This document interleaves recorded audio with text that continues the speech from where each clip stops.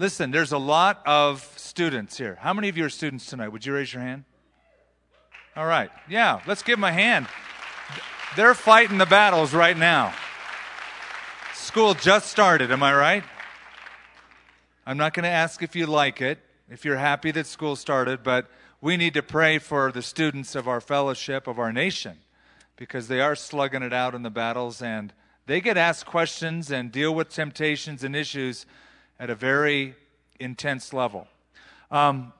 We want to talk about a very important issue tonight. As we mentioned, it was anger. In fact, I just want to confess, I'm really angry right now. I'm just kidding. I'm just a joke. I'm really not angry. But we have some people that we want to bring out. Paul and Carrie Brown, who head up our self-confrontation ministry, our step-by-step, and Marsh Schomburger, who is our one of our youth pastors. Would you please welcome them?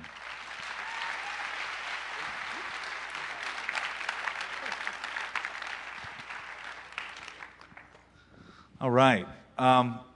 First of all, Marsh, you're an angry person generally. Is that correct?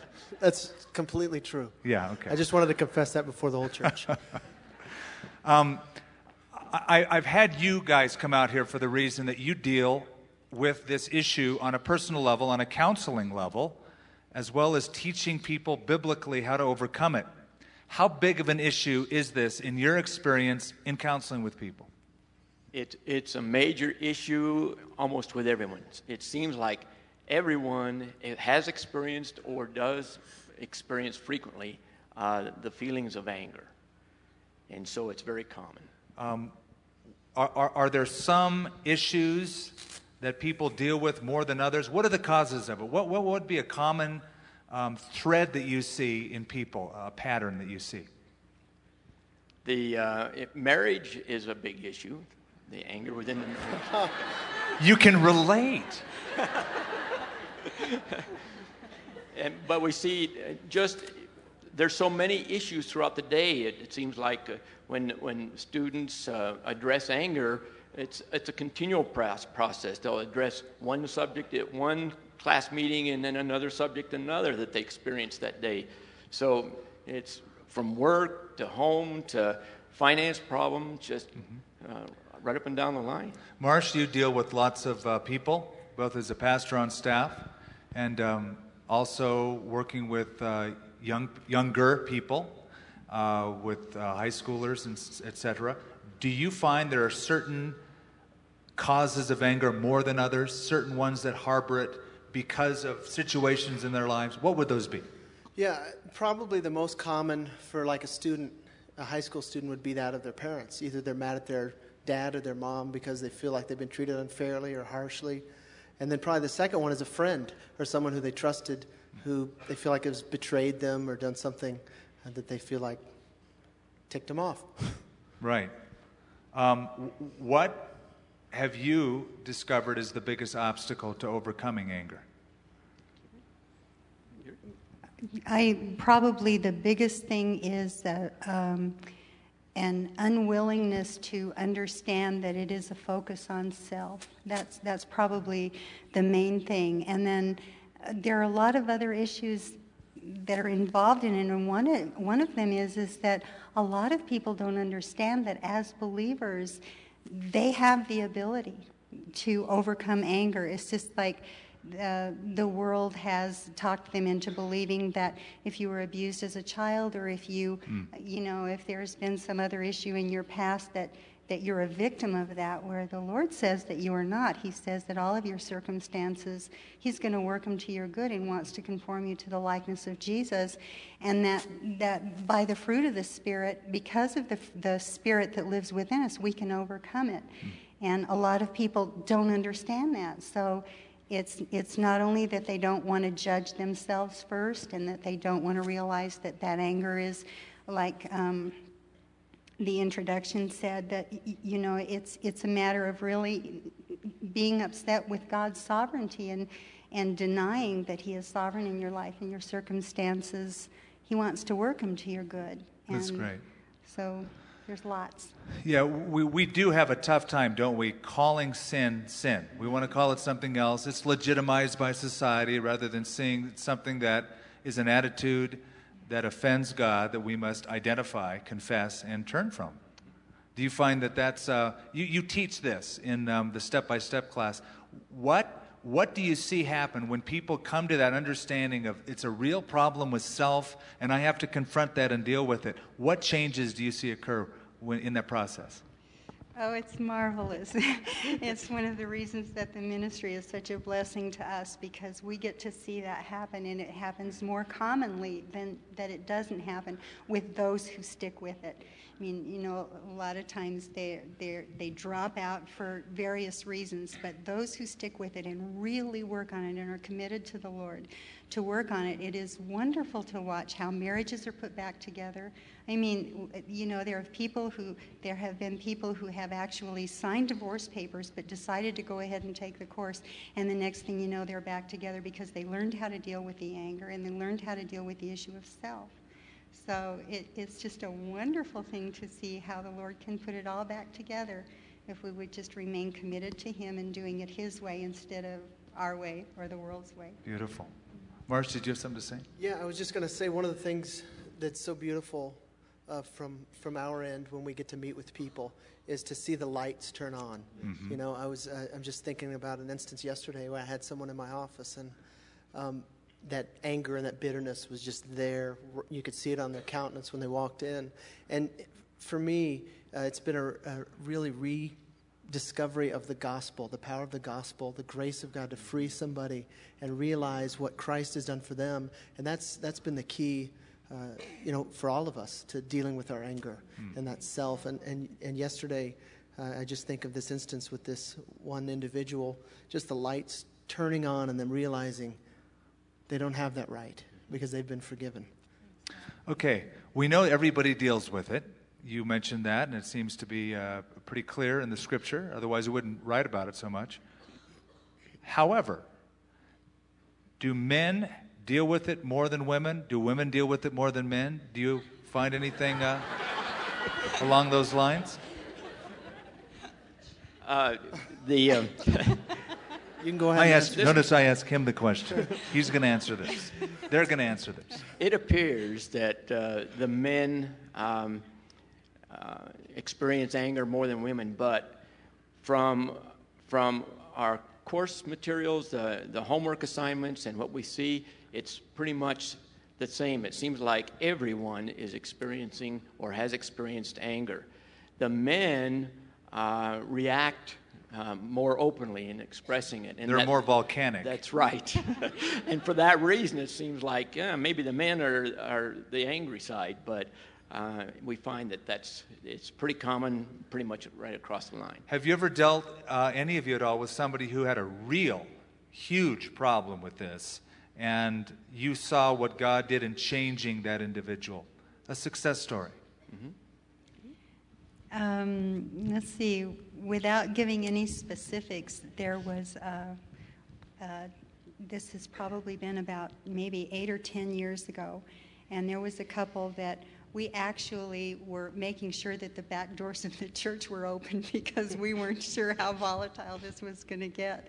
And we saw that couple come together, and just in the most beautiful way, because both of them had this incredible commitment to the Lord, and when we helped them to, especially the man, we helped him to face that he was focused on himself and he was wanting to defend his rights, what his perceived rights were, and when we helped him to see that God works all things to the good of those who love him and wants to conform us to the likeness of Jesus. And you know, just as we talked him through those kinds of things, his heart was just broken for the Lord. And they're still together and they're doing beautifully. Beautiful. We had another couple that we were counseling, and they got up and went out on the driveway and had this knockdown, drag-out battle. I don't mean that they were hitting each other, although there were times when they did. That marriage is still together because of the power of God's Word and doing it the way that God says to do it, rather than, you know, just wanting to stand up for our own rights and be the boss. If Right. God was the boss, it That's works great. better. And by the way, there's credibility built in here. You guys have been married 45 years. Is that right? That's great. Congratulations.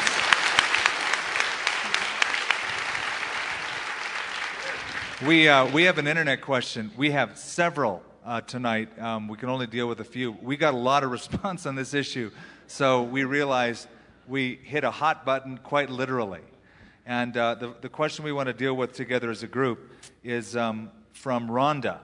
And it says, Skip, what does the Bible mean when it says, be angry and sin not? That's a good question. It's a common question whenever this subject comes up. Be angry and sin not, the Bible tells us in Ephesians. So it's addressed to me, but we have a panel here tonight, so I'm going to let you guys take a whack at it. And I'll start. You go ahead, Marsh. Because I'm on the end. Jesus demonstrated that personally, and obviously he's our model. He is our Messiah, our Savior, the one who was so upset with the way that the worship of God was handled in the temple. Remember, he did the whole whip thing with the money changers and got him out of the temple courts. I'm kind of speaking youth talk now, so some of you are kind of the whip thing. The whip That's a thing. youth term, is that right? So that was kind of the a weird whip thing. But he's our example, and he would get angry at sin, but he would love the sinner, and it was always the self-righteous people that he would rebuke.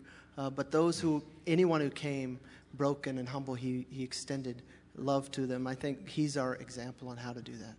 You guys want to piggyback on that? One of the things that we see in class that seem to be such a relief is that the feeling of anger is not a sin. It's what we do in that Very good. response that leads us or tempts us to sin. Right, because otherwise we're going to fall into the same trap and the victim trap. Like they're talking about now, they found perhaps an anger gene. So I'm genetically predisposed to hurt you. I can't help it. It's the way I was born. And so I beat people up. And you might have propensities to do all sorts of aberrant behavior, but the choice to actually do it that's the fulcrum point. Right. And we have to understand that anger, the Bible says, is a work of the flesh, but at the same time, there is an anger that is not sinful anger. If it's based and motivated by love for God and love for others, and so it's going to love what God loves and hates what God loves or hates what God hates, that's righteous anger. That's good anger. We ought to all hate sin. Sin put your Savior on the cross. Sin destroys relationships. It absolutely decimates relationships and the world, life. So we ought to hate it. And to hate sin and to even show that is a righteous indignation. There's nothing wrong with it. It's based on not selfish, but on anger because we love God. Well, that's all the time we have. Let's give him a big hand, and we'll continue worshiping tonight.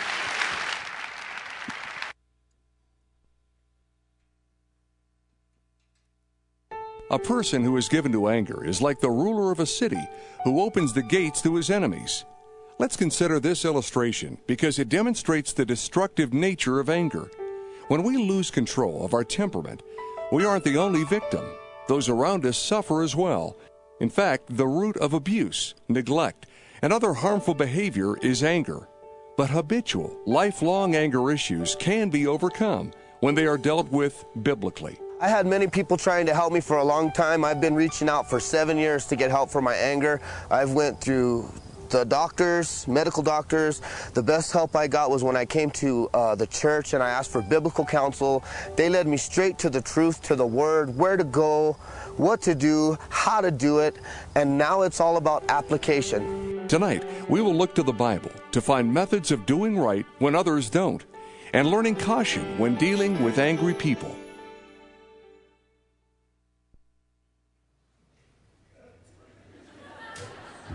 I was really getting into the video.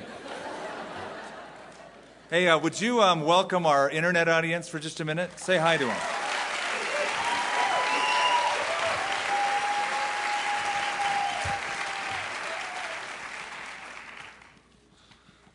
You know, speaking of the issue of anger, we're not going to get to it right away. We're going to see how it develops in this story. But a lot of people have asked me, well, why is it that in our culture, if we're so sophisticated a culture, so advanced a culture, do we have to deal with this? Why is it such an epidemic problem? Well, think about it. We have a film industry we pour billions of dollars into each year that features violence incessantly. In fact, it's interesting as I hear people talk about movies, even Christians talk about films. Oh, it's a great movie. No sex, people die, violence, but it's okay. And then the second thing is we, in our schools, are teaching kids they came from animals. Your ancestor, your great-grandfather, is the monkey in the zoo.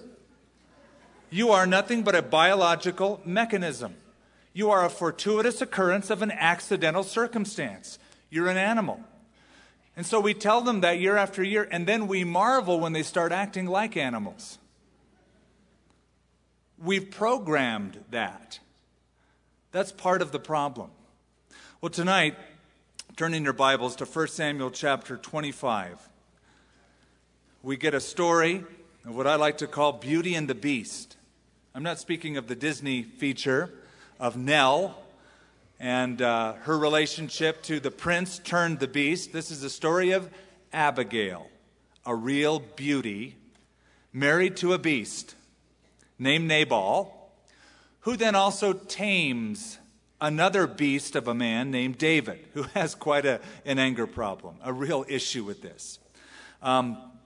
Somebody once said, I read, that when God wants to do a great work, God first gets a hold of a man. He has to grab a person, get a hold of that man, and do a great visionary work in his life so that that guy gets a vision for something God wants him to do. Like Moses. God got a hold of a man before a movement started. Or Joshua, who took the children of Israel across the Jordan into the promised land. Or David, or Paul, the great missionary of the early church. So when God wants to do a great work, he gets a hold of a man. And the saying kept going, when God wants to do an exceptionally great work, he gets a hold of a woman. And you know, women don't always get credit like they should. Abigail deserves a lot of credit because she is placed at a very strategic time in David's life and keeps him from doing a dumb thing, giving full vent to his anger. And she turns him from that because she foresees with great insight the future of this man, how this incident could keep him from becoming great. It's a tale of a good woman in a bad marriage. A good woman in a bad marriage and a good woman who encounters a bad situation, and she makes the best out of both. I'll tell you what else the story shows us, as so much of the Bible does. It shows us that there's no one perfect, even in the Bible, except for Jesus Christ. He's the only perfect one. But everybody else is flawed. There's no perfect king, there's no perfect prophet, there's no perfect apostle, disciple, and there's no perfect church either. We're all sinners, we're all flawed, and one thing I love about the Bible, it doesn't paint little halos above its heroes. It shows who they really are. Warts and all, flaws and all, sins and all, David included. We're going to look at 3 segments of this chapter. At least I've divided it up into segments so that you can look at it and it'll kind of keep the flow for you. First of all, the woman who married the wrong man, that's Abigail. The woman who made the right move, same gal. And then finally, we're going to look at this woman who mended a royal mess.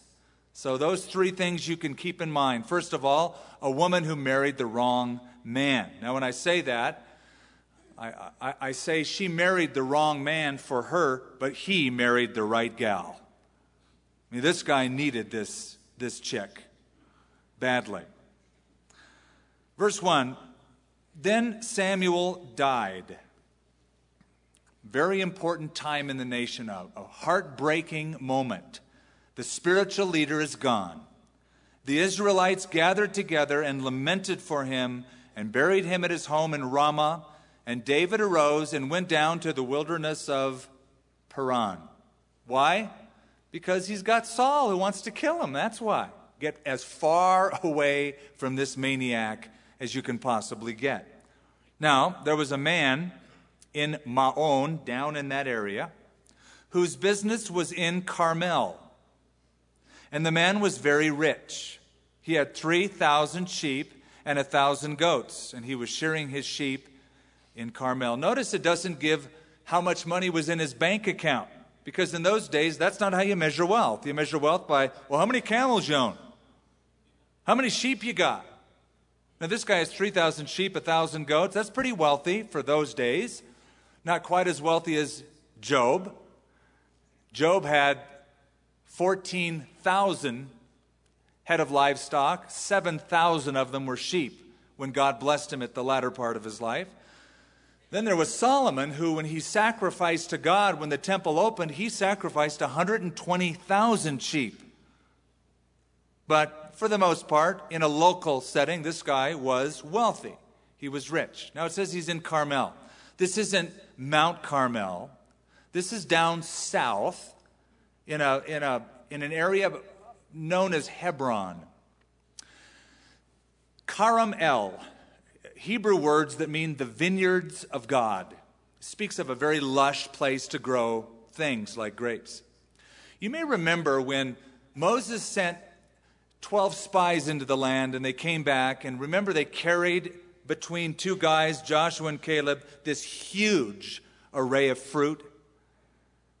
This was the area they went to, this area of Carmel. They left Kadesh Barnea, they went up, and they were in the valley of Eshcol. That's the same area down south by Bethlehem and Hebron. It says the name of the man was Nabal, the name of his wife Abigail. She was a woman of good understanding and beautiful appearance. Great combo. Good understanding and beautiful appearance. But the man was harsh and evil in his doings. He was of the house of Caleb. Remember, Caleb was a great guy. Too bad this Nabal couldn't take out after his ancestor Caleb, who wholly followed the Lord and was given that territorial region of Hebron. He was of the house of Caleb. So here you have, on one hand, a guy with bucks, a bad guy with bucks, a beautiful gal with brains. And they're married to each other. All goes to show you, opposites do attract. Truly. Now, I often like to say that it's not looking for the right person when you get married, it's being the right person. At the same time, there are occasions where I have known people to marry, and you look at their relationship and you think, oh, she married the wrong guy, or he married the wrong gal. For instance, Job. He was the most righteous man on all the earth. Trouble happened to him. He lost everything, including his kids, his servants, his oxen, his property, his health. He bows down and he worships God. His wife comes in and she says, her counsel, hey, honey, curse God and die. Thank you. God bless you. I mean, what kind of counsel is that? Curse God and die? Well, Job was righteous because he turned to her and said, you're like a foolish woman. You're foolish. Curse God and die. He was married, he was a righteous guy, but married to a gal who counseled him to curse God and die. I think of a guy by the name of John Wesley, a great evangelist.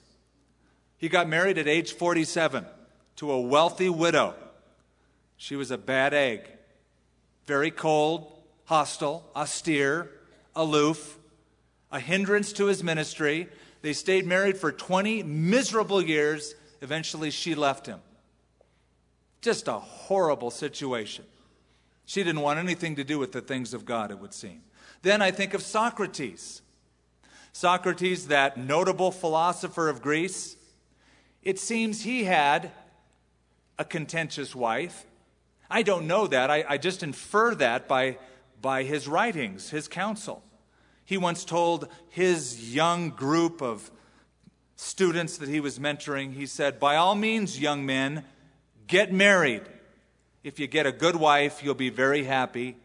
If you get a bad wife, you'll become a philosopher. So after reading that, I thought, he didn't have a great marriage. Nabal means fool. Now, I don't know if his parents actually called him that. What's your kid's name? Fool. It could be that this name just stuck with him. I don't know how he got his name, but I do know he lived up to it. He was a fool. Now, when we hear that, we hear the word fool, we may think of somebody who's a moron. You know, he's just not all there. The lights are on, nobody's home. He's one burrito short of a combination plate. Whatever metaphor you want to use to describe it, he's just not quite all there. He's a moron. I heard of a guy who had his ears were burning red as he came into the room where his friends were. And his friend said, "Hey, what happened to you?" He goes, "Well, I was ironing my shirt and the phone rang and instead of picking up the phone, I just instinctively picked up the iron." His friends studied him and he said, "Well, okay, that explains one side. Why are both your ears burned?" And he goes, "Oh, the same guy called back." Okay, that's a moron. But in Scripture, the word fool doesn't refer to a moron per se, somebody who has lost mental acumen. It refers to somebody who's morally all not there. The fool has said in his heart, what? There is no God. That is so foolish, given the evidence to say there is no God. And Nabal was a moral fool. He didn't do what was right over and over again. Now it says he's rich, he's wealthy. And comparatively speaking, he was. The Hebrew word means fat, heavy. In other words, this guy was loaded with money. He had all sorts of resources. By the way, there is a volatile combo. Wealth and foolishness. You put both of those together, not good. Not good. Somebody who's not wise with money and has a lot of it. I could name names, but I'm not going to mention Ozzy Osbourne. But you know, there's some people I see on TV and I think they shouldn't have money. They're dangerous people. What they could do with it. It says he was harsh and evil in his doings. Now, this is his profile. This is who she is married to. Harsh, evil in his doings. In other words, he's stubborn, he's belligerent. We would say he's a jerk. That's Nabal. Now, Abigail. Her name means, my father is joy. Again, I don't know who gave her that name. Probably her father. It could be that she had a dad that was determined, I'm going to have a good relationship with my daughter. Because I see so many dads that don't. I'm going to make sure that I'm a delight to her. So it could be that she's married to a guy who doesn't have a good relationship with her husband, but she has a great relationship with her father. Verse 3 says that she's a woman of good understanding. Now this causes us to wonder a little bit. If she has such good understanding, why did she marry this creep? Well, it certainly could be that she gained good understanding after she married him. Now, she didn't bail, she didn't leave the relationship, but she wised up quite a bit. You're going to see her wisdom and her understanding in this chapter. It could be that she grew in wisdom, grew in understanding because of the grueling circumstances she was in. You know, sometimes I hear men speak about their wives in such demeaning ways. And they'll even say things like, well, you know, she's a woman, she's not too smart. And I usually would say, you know, I have to agree with you because she married you. Don't speak ill of your wife. You know, I've told you that old legend, one of my favorite old Genesis joke legends about Adam having a conversation with God. And he says, God, thank you for Eve. It's really neat. She's a real blessing. Why did you make her so soft, so beautiful? And God kind of looked at it like, you can't figure that out? I did that so that you would love her. Oh, yeah. Well, I do. It worked. It's a great idea, God. But I have one other question. Wow. Why did you make her so dumb? And God said, so that she would love you. I'll tell you, in this story, the dumb one is the husband, not Abigail. She is a woman of great insight, great understanding, even more so than David. By the way, before we jump into the rest, let me just warn those of you who aren't married yet, be careful who you spend the rest of your life with. Be careful who you marry. Before you jump in and go, oh, I know, this is the one for me. It's estimated that most people have 4 or 5 true loves before age 21. True. Oh, this is the one. Hey, let me just tell you, be careful. Till death do us part, it's a long time. Usually. Let's look at verse 4. We go from the woman who married the wrong man to the woman who made the right move, and you'll see her beauty come out in this. When David heard in the wilderness that Nabal was shearing his sheep, David sent 10 young men. David said to the young men, go up to Carmel, go to Nabal, and greet him in my name. And thus you shall say to him who lives in prosperity, peace be to you, peace to your house, and peace to all that you have. Common greeting, shalom, shalom, shalom. Now I have heard that you have shearers. Your shepherds were with us, and we did not hurt them, nor was there anything missing from them all the while they were in Carmel. Ask your young men, they will tell you. Therefore, let my young men find favor in your eyes, for we have come on a feast day. Please give whatever comes to your hand, to your servants, to your son David. Let me tell you what's going on here. Before this day, David and his boys, his 600 men, were out in the wilderness hiding from Saul. While they were out there, they encountered the shepherds of Nabal. The shepherds typically take their sheep along green pasture paths, places for water.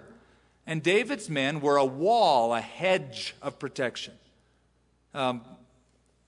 Even to this day, there are Bedouin marauders who will come in and steal, kill. I was sleeping one time for a couple weeks on the beach down in Eilat.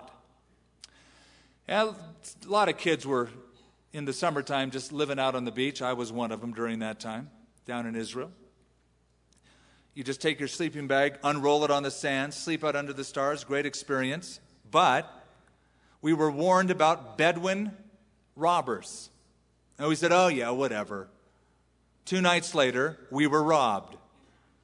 My friend, who was a physician friend of mine and my roommate in Southern California, had his complete backpack taken, his clothes, his wallet, all his money gone.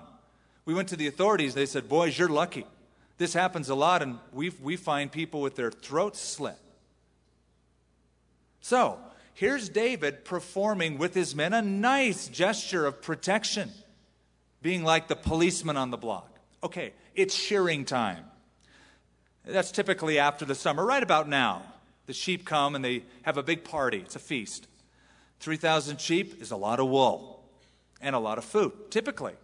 The guy who's the owner, Nabal, would have a big feast, invite friends, neighbors, family, give them wool, give them food, and would compensate the shepherds and the policemen, those who protected the shepherds. So this was common courtesy to say, we're the guys that protected your shepherds when they were down yonder. We watched out for them. So when David's young men came, they spoke to Nabal according to all these words in the name of David, and they waited. They gave him the message. They're standing there, arms folded, tapping their feet. Come on. They should have been first on the list to be rewarded. Then Nabal answered David's servants and said, who is David? And who is the son of Jesse? Now, there was no mention of the son of Jesse. This guy just comes up with the information. It could be that he heard from them, or it could be that he really did know, and he's just pretending not to. Who is David? Who is the son of Jesse? There are many servants nowadays who break away, each one from his master. Shall I then, now listen to this, shall I then take my bread and my water and my meat that I have killed for my shearers and give it to men when I do not know where they are from? Can you see this guy's problem? He's self-centered. It's all about me. It's all about my needs. He is a self-centered beast. He is an unapproachable egomaniac. And if you think, well, you're being a little harsh on the guy, well, you're about to hear from his own employees what they think of him. You know, Benjamin Franklin once said, "He that falls in love with himself will have no rivals." If you're that kind of a person, you think you're just something special, you'll find you don't have a lot of friends. You might wonder why. It could be because you're just focused on yourself so much. You'll have no rivals. Now, here's a guy that says, "Who's David?" A, he's pretending. Because his wife Abigail knows everything about David, and she even knows David's going to be the next king, that God has chosen him as the king of Israel. So it could be that he's pretending ignorance so that he doesn't have to follow through with this. Or number two, it could be that he's just genuinely ignorant.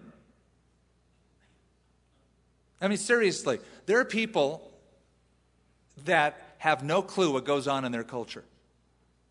One night I was flipping the stations, and I don't like the show, and I don't watch this show, but I did watch this segment of the beginning of the Jay Leno show, where he's on the street asking people things like, "Do you know who the Vice President of the United States is?" And they, Ziggy Marley? The Marlboro Man? I mean, just lame answers. They have no clue about their own culture. Some people are just focused so much on their little world, their business, their pop culture, the music, that they really have no idea who's doing what.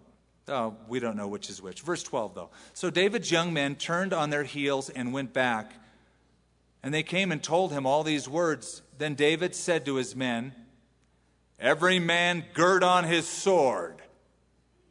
So every man girded on his sword. David also girded on his sword, and about 400 men went with David, and 200 stayed with the supplies." Now at this point, David goes ballistic. "I asked for some food and some wool. They didn't give it to us. That's the last straw. We're going to kill him."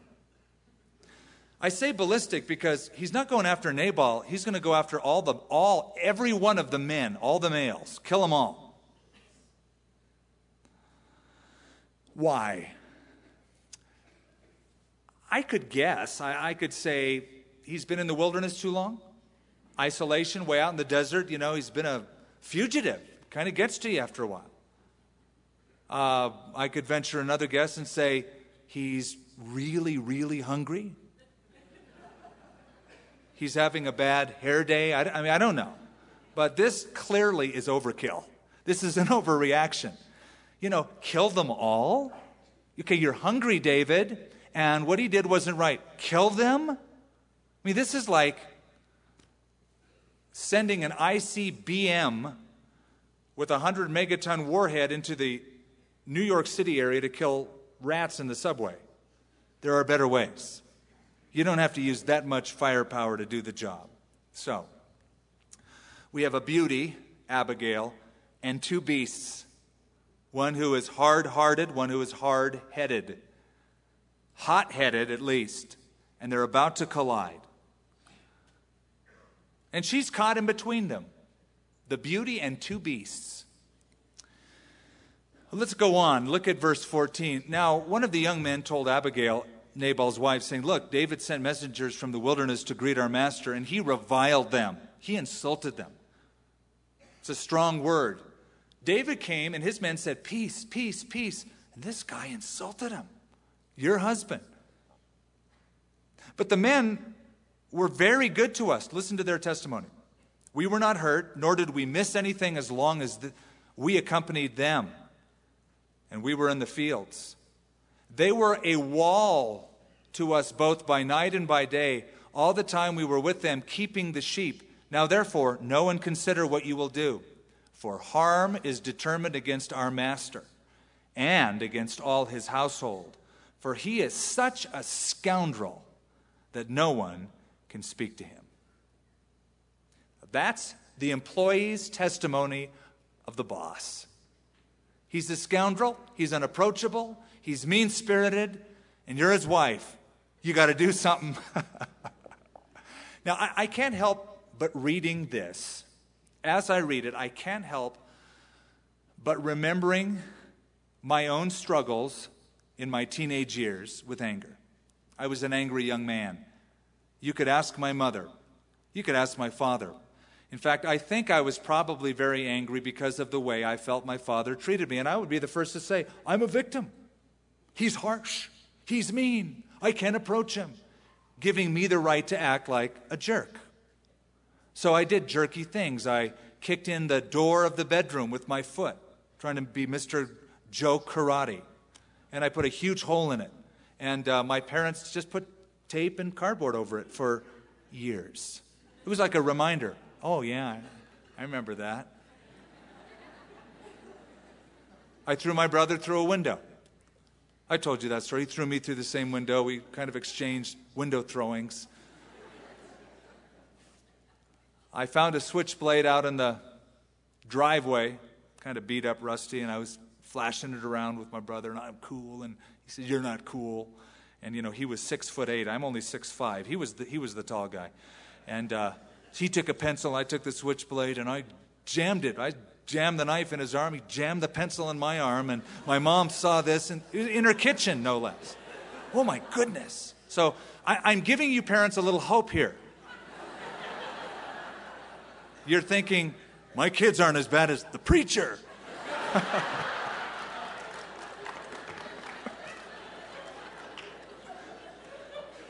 Here's the point. We all have our little buttons, don't we? We all have those little issues, those little triggers that when somebody pushes them, sometimes even we can go ballistic and become irrational. For some of you, driving is like that. Drive along peaceful, thank you, Lord, hallelujah. Somebody pulls out. The Sermonator becomes the Terminator. I'm after him. Yeah, but you just forget what I preached on. This person needs to be followed. Where are policemen when you need them? I'm an FBI chaplain. I'll fill in for you, Lord. Don't worry about it. Now, we have a couple of questions from the internet that deal with this, and I saved till now to go over them about anger. Again, we got a lot of questions about this. Here's a question from Fred, and I'm going to bring this up now before we go on and see how this is resolved. Fred asked this question. Man, is this ever the topic for me? My friends see me as the nicest and most mild-mannered guy you'd ever want to meet. Like Clark Kent, I suppose. But since my wife filed for divorce last year, I've been filled with anger, rage, bitterness, and pain. It seems that no matter how much time I spend on my knees and in the Word, I just can't shake it. You know, Fred, the Bible says Jesus was right when he said, the flesh, that which is flesh is flesh. Your flesh is never going to change. Your flesh is never going to be reformed. Your flesh, the old nature, is always going to have a propensity for evil, for sin, for wrong. You will perpetually be attacked in the area of anger, lust, greed. We all are. And this, obviously, Fred, set you off in a way that you didn't know you could be set off, and you're voicing anger. Now, it's okay, as we talked about at the beginning, to feel anger. Be angry, but don't let your anger lead you to sin. Be angry and sin not. Don't follow through with it. Don't go with the impulse. So because you're perpetually attacked, Fred, you have to perpetually deal with it. Don't ever think the feelings are going to completely go away necessarily. They may diminish, but the flesh is the flesh, and the spirit is the spirit. So I would say, number one, you've probably already done this. You mentioned that you are. Number one, you pray. And when I say pray, I mean you confess your sin before God. And you ask Him to help you with it. And you determine to change from it. Number two, Jesus said, go to the person that's the offended party. Alone. See if you can reconcile. Maybe you've tried that. Maybe it didn't work. You've tried to bring reconciliation. Third thing I would say, Fred, is choose. Choose to forgive. Notice it's a choice, not a feeling. That means you're going to think about that person and be filled with anger, and you're going to pray, and you say, I've tried to approach him, it didn't work. So now I'm going to choose to love and forgive that person. I don't feel like it. I feel angry inside, but I'm making a choice to go against my feelings, because if you're going to be always waiting to feel over it, you'll be waiting till your deathbed. It's not going to happen. You have to make a choice to forgive. That's what Jesus said. Now we have another question. Dear Skip, somehow I trigger my husband's anger rather quickly. Just this morning, he rides with me to work, and he was mad at my driving. How can I prevent this? Well, now, why did she ask me the driving question?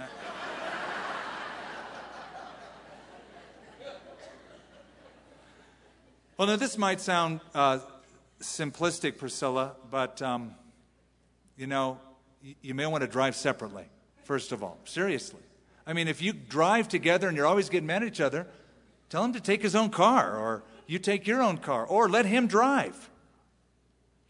Sometimes, there are backseat drivers, by the way. They sit next to you. You did that wrong. Why did you do that? Look at that. Look out.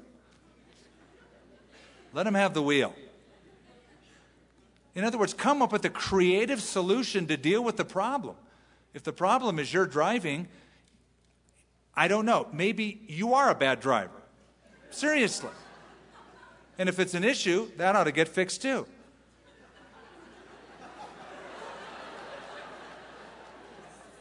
I'm going to leave this one alone. Let's go on. Oh my. I walked right into that one. Okay. Let's see what Abigail does, shall we? Now remember, in verse 3, she was described as a woman of good understanding. That's why one of the servants in verse 17 comes up to her in distress, knowing she's a woman of good understanding, and says, consider what you will do. Consider what you will do. For harm is determined against our master. Stop. Freeze the frame. Here's a guy coming to the gal who's married to the wrong guy. He's a scoundrel. He's unapproachable. And she hears from him, there's a guy that wants to kill your husband. Oh, really? What's his name? I mean, maybe a little voice inside said, you go, girl. You encourage this David. Kill him good. Get out of town. I find it striking that she honors the vows. She's still married to him. She doesn't see this as her God-given out. She listens to it and she comes up with a plan. I read an article from the either the Associated Press or the UPI it was from New York, about a young married couple having an argument immediately after their wedding. According to the district attorney in New York, in this particular county, the 21-year-old bride ran over and killed with a car her 23-year-old newly married husband immediately after the reception due to an argument. They were arguing. She ran him over. It's one way to win an argument. It's not the good way. That kind of anger in a brand new marriage. Well, Abigail, verse 18, made haste and took 200 loaves of bread, 2 skins of wine, 5 sheep dressed, lamb chops, 5 seahs of roasted grain, 100 clusters of raisins, 200 cakes of figs, loaded them on donkeys, and she said to her servants, go on before me, and see, I am coming after you. But she did not tell her husband Nabal. So it was, as she rode the donkey, she went down under the cover of the hill, and there was David and his men coming down toward her, and she met them. what a picture. What a picture. Two caravans approaching each other. One is a caravan of retaliation. The other is a caravan of reconciliation. A whole horde of people to get even another woman and the supplies ready to reconcile. A whoremonger. I shouldn't say a warmonger. What a dumb word to use for that. A warmonger and a peacemaker. You know, the Bible says, words fitly spoken are like apples of gold in settings of silver. That was what not to do.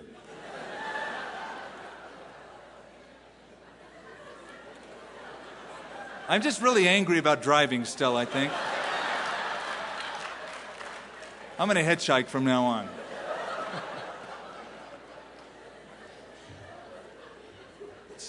I need a drink of water here. Okay, back to the story. David's on the war path. He's a warmonger. He's after Nabal. Abigail comes to meet him with a feast. How do you handle an angry man? Feed him. There's the moral of the story. Give him food. It'll change everything. She comes with what he basically wanted. He's out there in the wilderness, so she thought, okay, in wisdom, I'm going to give him a feast. And I'm going to humble myself before him and try to turn this angry man, this beast, in the other direction. Now, she didn't tell her husband. And some people bring that up. Oh, she didn't tell her husband. This isn't God's method. Baloney. I'll tell you why. If she would have told her husband, it would be suicide. He would have done the dumb thing, the wrong thing, got himself and everybody else killed. Abigail knew, because she says so, David is God's anointed. He is the next king. God's going to raise up an eternal kingdom even through him. She had an insight into this guy just from the stuff going around. And she knew that God's hand was upon him. And she knew that her husband wouldn't understand it. And there is a time when we must obey God rather than men. And this was one of those times. She goes, I'm not telling him. I'm just going to go to David. It was the wisdom that God gave her. And David's going to say, praise the Lord. God sent you. Otherwise, I'd have done it. I'd have killed him. What's sad to me is that some of the best wisdom in life can come from those closest to you, i.e., your mate. Abigail was a wise woman. I wish her husband would have listened to her. And yet, husbands especially can so disregard the wisdom of their wives by their own stubbornness, hard-headedness, scoundrelness, if that's a word, probably not. Their own anger, their own disposition, they can totally disregard God's gift of wisdom in a mate. Listen to what Martin Luther said years ago, time of the Reformation. He said, the men are almost lions in their own homes, hard toward their wives and their servants. Of course, the Christian should love his wife. He is supposed to love his neighbor, and since his wife is his nearest neighbor, she should be his deepest love. And he said, I always practice what I preach. His wife was named Katie, and he said, in domestic affairs, I always defer to Katie, otherwise I'm led by the Holy Spirit. But at the home, it's like the Holy Spirit speaking through my wife, and I defer to her. Now, David said, verse 21, surely in vain I have protected all this fellow has in the wilderness. Now, he is saying this to his men. He had said this when they meet. This is a conversation David is sharing with his guys. I protected all this fellow has in the wilderness so that nothing was missed of all the things that belong to him, and he has repaid me evil for good. May God do so and more also to the enemies of David if I leave one male of all that belongs to him by morning light. This is a typical self-imprecatory oath that you find all over the Scripture. They do that to add weight and depth to their fervor. Now, when Abigail saw David, she dismounted quickly from the donkey, fell on her face before David, and bowed to the ground. So she fell at his feet and said, on me, my Lord, on me let this iniquity be. and please let your maidservant speak in your ears, and hear the words of your maidservant. Please let not my lord regard this scoundrel, Nabal, for as his name is, so is he. Nabal is his name, and folly is with him. She would know better than anyone. But I, your maidservant, did not see the young man of whom my lord, whom you sent. Now therefore, my lord, as the Lord lives, and as your soul lives, since the Lord has held you back from coming to bloodshed, from avenging yourself with your own hand, now then, let your enemies and those who seek harm for my lord be as Nabal. And now, this present which your maidservant has brought to my lord, let it be given to the young men who follow my lord. Please forgive the trespass of your maidservant, for the Lord will certainly make for my lord an enduring house, because my lord fights the battles of the Lord, and evil is not found in you throughout your days. She has a different approach than her husband, doesn't she? Humbly bows, doesn't say, mine, mine, mine. Says, my Lord, your maidservant, 6 times in the passage, refers to herself as your servant, your slave. Very humble. And you might say, yeah, but she bad-mouthed her husband, called her husband a fool. Listen, this wasn't new knowledge. This was common knowledge. She wasn't like divulging a gossip, or everybody knew it. All the employees knew it. David knew it. She was just stating the obvious here. And notice, who takes the blame for her husband? She does. Let it be on me. Let me take the rap for it. I wasn't there. Please forgive me. I didn't see this happen, but I'll take the blame for it. Now, there's a good example of words fitly spoken. Her words. Not mine, her words. Now look at verse 29. We're going to finish off the chapter now. And this is a woman who mended a royal mess. And boy, did she mend this mess. She continues, yet a man has risen to pursue you and seek your life. Who would that be? Saul. She knows all about it. But the life of my Lord shall be bound in the bundle of the living. That's one of my favorite passages in the Old Testament. Your life will be bound in the bundle of the living with the Lord your God. God is going to keep you alive till he's finished with you. And the lives of your enemies he shall sling out as from the pocket of a sling. Imagery that David, as a young shepherd boy, years before could have related to and still could. And it shall come to pass when the Lord has done for my Lord according to all the good that he has spoken concerning you and appointed you ruler over Israel, that this will be no grief to you nor offense of heart to my Lord, either that you have shed blood without cause or that my Lord has avenged himself. But when the Lord has dealt well with my Lord, then remember your maidservant. And David said to Abigail, blessed is the Lord God of Israel, who sent you this day to meet me. And blessed is your advice, and blessed are you, because you have kept me this day from coming to bloodshed, from avenging myself with my own hand. For indeed, as the Lord God of Israel lives, who kept me back from hurting you, unless you had hurried and come to meet me, surely by morning light no males would have been left to Nabal. And so David received from her hand what she had brought to him, and said to her, go up in peace to your house. See, I have heeded your voice and respected your person. Good advice, man. Good advice. David, stop, man. Think about what you're doing. You are going to be the next king of Israel. And I know that. You're going to be the next king. This isn't going to look good on your royal record. Needless bloodshed. Now this is good because David will do many dumb things. This is one dumb thing he didn't do. He wanted to build the temple later on, and God said, you can't. Your son Solomon's going to do it because you've shed too much blood. He obviously had an anger issue his whole life. And here's a woman who in this particular incident was used by God to keep him from it. It's a good example right here of the truth of Proverbs 18:21. You know what that says? Death and life are in the power of the tongue.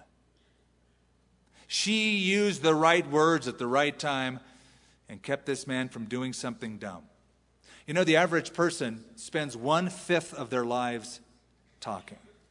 I know I probably do a little more than others. Some of you do also, more than others. The average is 1/5 of your life you spend yapping. Here's my question. How much of that yapping is important yap? Is edifying yap? Is helpful yap? Is godly yap? How much of it is? This was strategic yap right here, keeping this guy from this sin. She kept David from regret. She kept her servants from harm. She kept her husband alive. Verse 36, now Abigail went to Nabal. You get an insight into this character. There he was, holding a feast in his house like the feast of a king. And Nabal's heart was merry within him, for he was very drunk. Therefore she told him nothing. Wise woman. Don't tell your strategy to a drunk. It's not going to do you any good. Oh, they're going to get very, I love you, man. I love you. He'll forget about it the next day. She just let him alone. He's drunk until morning light.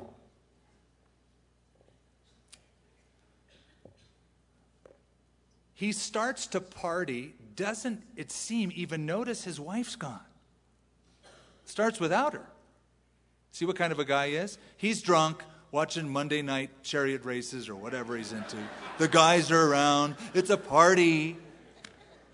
So she waits till the next day. So it was in the morning. I would put in parenthesis, he has a hangover, but I won't do that because I'm not going to add to the scripture. When the wine had gone from Nabal, and his wife had told him these things, that his heart died within him and became like a stone. Then it happened after about 10 days that the Lord struck Nabal and he died. Seems that he has a stroke or a heart attack, probably a stroke that caused a paralysis, and for 10 days he suffers, then he dies. She didn't come home and nag. She didn't come home and say, you jerk, I just saved your drunken hide. Didn't do that. She did the right thing and left the rest to God. She did the right thing and she left the rest to God. Gentleness and righteousness will get results when nagging fails.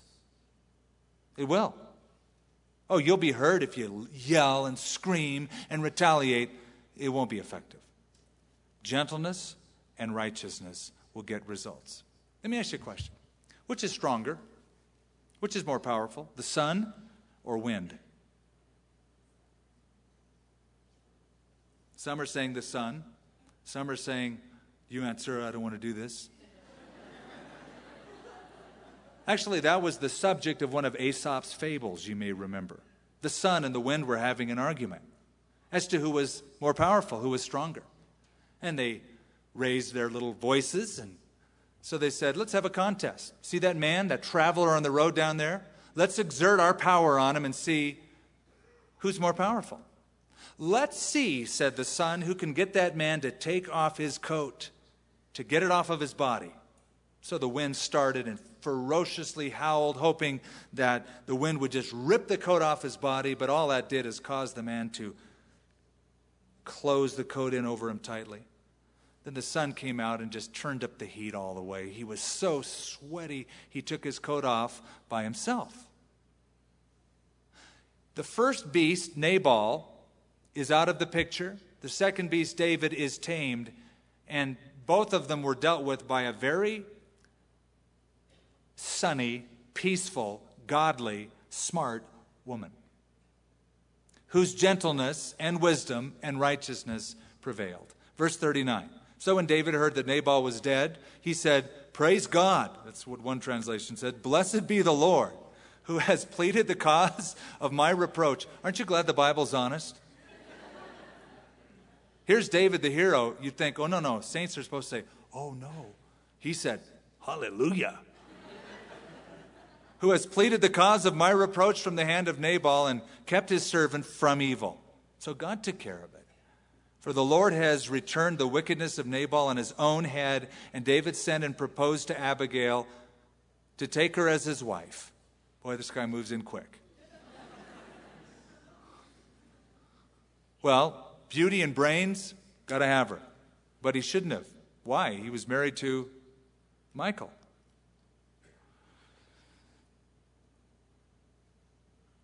When the servants of David came to Abigail at Carmel, they spoke to her, saying, David sent us to ask you to become his wife.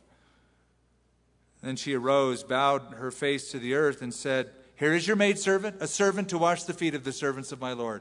That's a nice way of saying, yeah. So Abigail rose in haste, rode on a donkey attended by 5 of her maidens.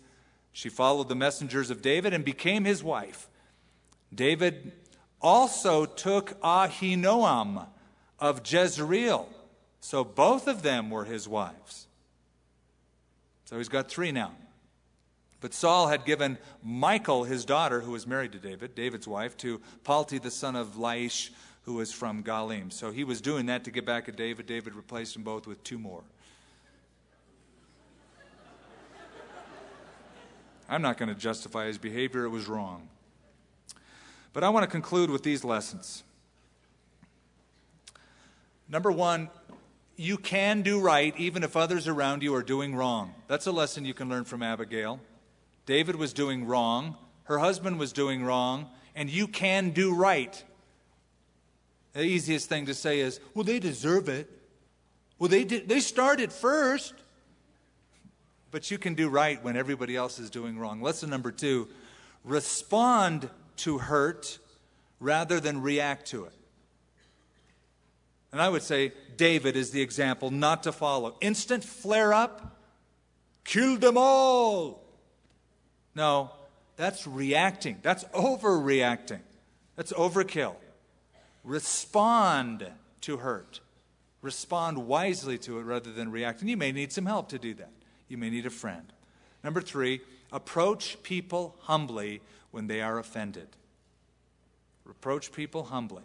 Abigail came to David, bowed down, forgive me, just took all the blame on herself. Very soft answer, turning away wrath. And then number 4, be cautious when dealing with angry people. Be cautious when dealing with angry people, especially drunk angry people. Be cautious. Be wise.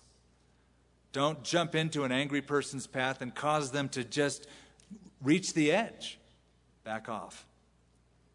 You can control that. A final note. Let's just close with this.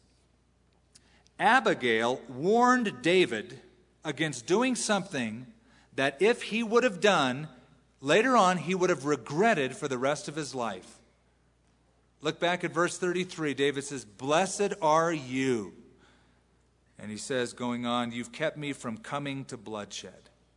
There will be many things David is going to regret in his life. At least this is one less thing.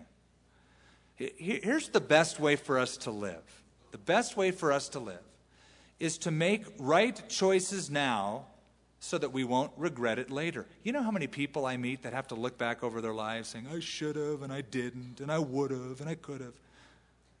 So, by God's grace and strength, make choices that are right now that you won't regret later on. For instance, you're never going to regret living for God as a young person. If you're in your teenage years or college years and there's pressure around you to just sort of fit in, not be too spiritual, not go overboard, you want to fit in, be cool, don't do that. You'll regret that later on. You won't regret fully living for Jesus Christ now. Now, Solomon, he blew it big time. And at the end of his life, he said, Seek now thy Creator in the days of your youth, before you get old. Start young. For that matter, if you're middle-aged, you'll never regret, at this point in your life, getting serious with God. Second, you'll never regret showing love to people around you who are in your family that you may be holding a grudge against, forgiving them. You'll never die regretting that. You'll never be on your deathbed saying, I shouldn't have forgiven my ex-husband. I should have been angry at my kids more. You'll never do that. And finally, you will never regret making a decision, if you haven't yet, to repent of your sins, of your past, and turn your life over to Jesus Christ as Lord and Savior. Some of you may be very good, religious, moral people, short of acknowledging that you need your sins forgiven and giving your life wholeheartedly to the Lord Jesus Christ. Jesus said, unless you repent, you will all likewise perish. Peter's words to the people of Jerusalem in the book of Acts is repent and believe. So wherever you're at in life, if you haven't made a commitment to Christ, listen to the words of the gospel, of Jesus, of the apostles, all saying basically the same message. Give your life to Christ. You'll never regret it. And you'll be able to walk away and say, blessed be the Lord. I remember being at that church that one night, gave my life to Christ, and I am kept from a life of foolishness because of it. I'm going to give you that opportunity in just a second to make that decision. Let's pray. Lord, we close this service talking to you, just like we began it. We sang songs to you. We mused on your goodness. And for some people, they really sang it and meant it. And others, they just kind of watched and listened because it's not real yet in their lives. Father, we pray that those who are with us in our family living room here tonight, who have not yet acknowledged their need of a Savior to save them from sin, to give them as a free gift, only upon their accepting free eternal life and a change of life, a changed attitude, a changed future, purpose, meaning in life, a sense of peace, confidence in daily living that can only come from knowing that our guilt is removed and that we're right with you. And so, Father, with that, we would pray that you would bring more into your kingdom tonight. Some that have gathered here would make choices, right choices. Because the truth is, we'll never regret making a decision to make Jesus Christ not a part of our lives, but the Lord of our lives. It makes sense that if Jesus isn't Lord of all, he's probably not Lord at all. And so we pray that you would become Savior and Lord for many tonight, for many tonight, for many tonight, for many tonight, for many tonight, for many.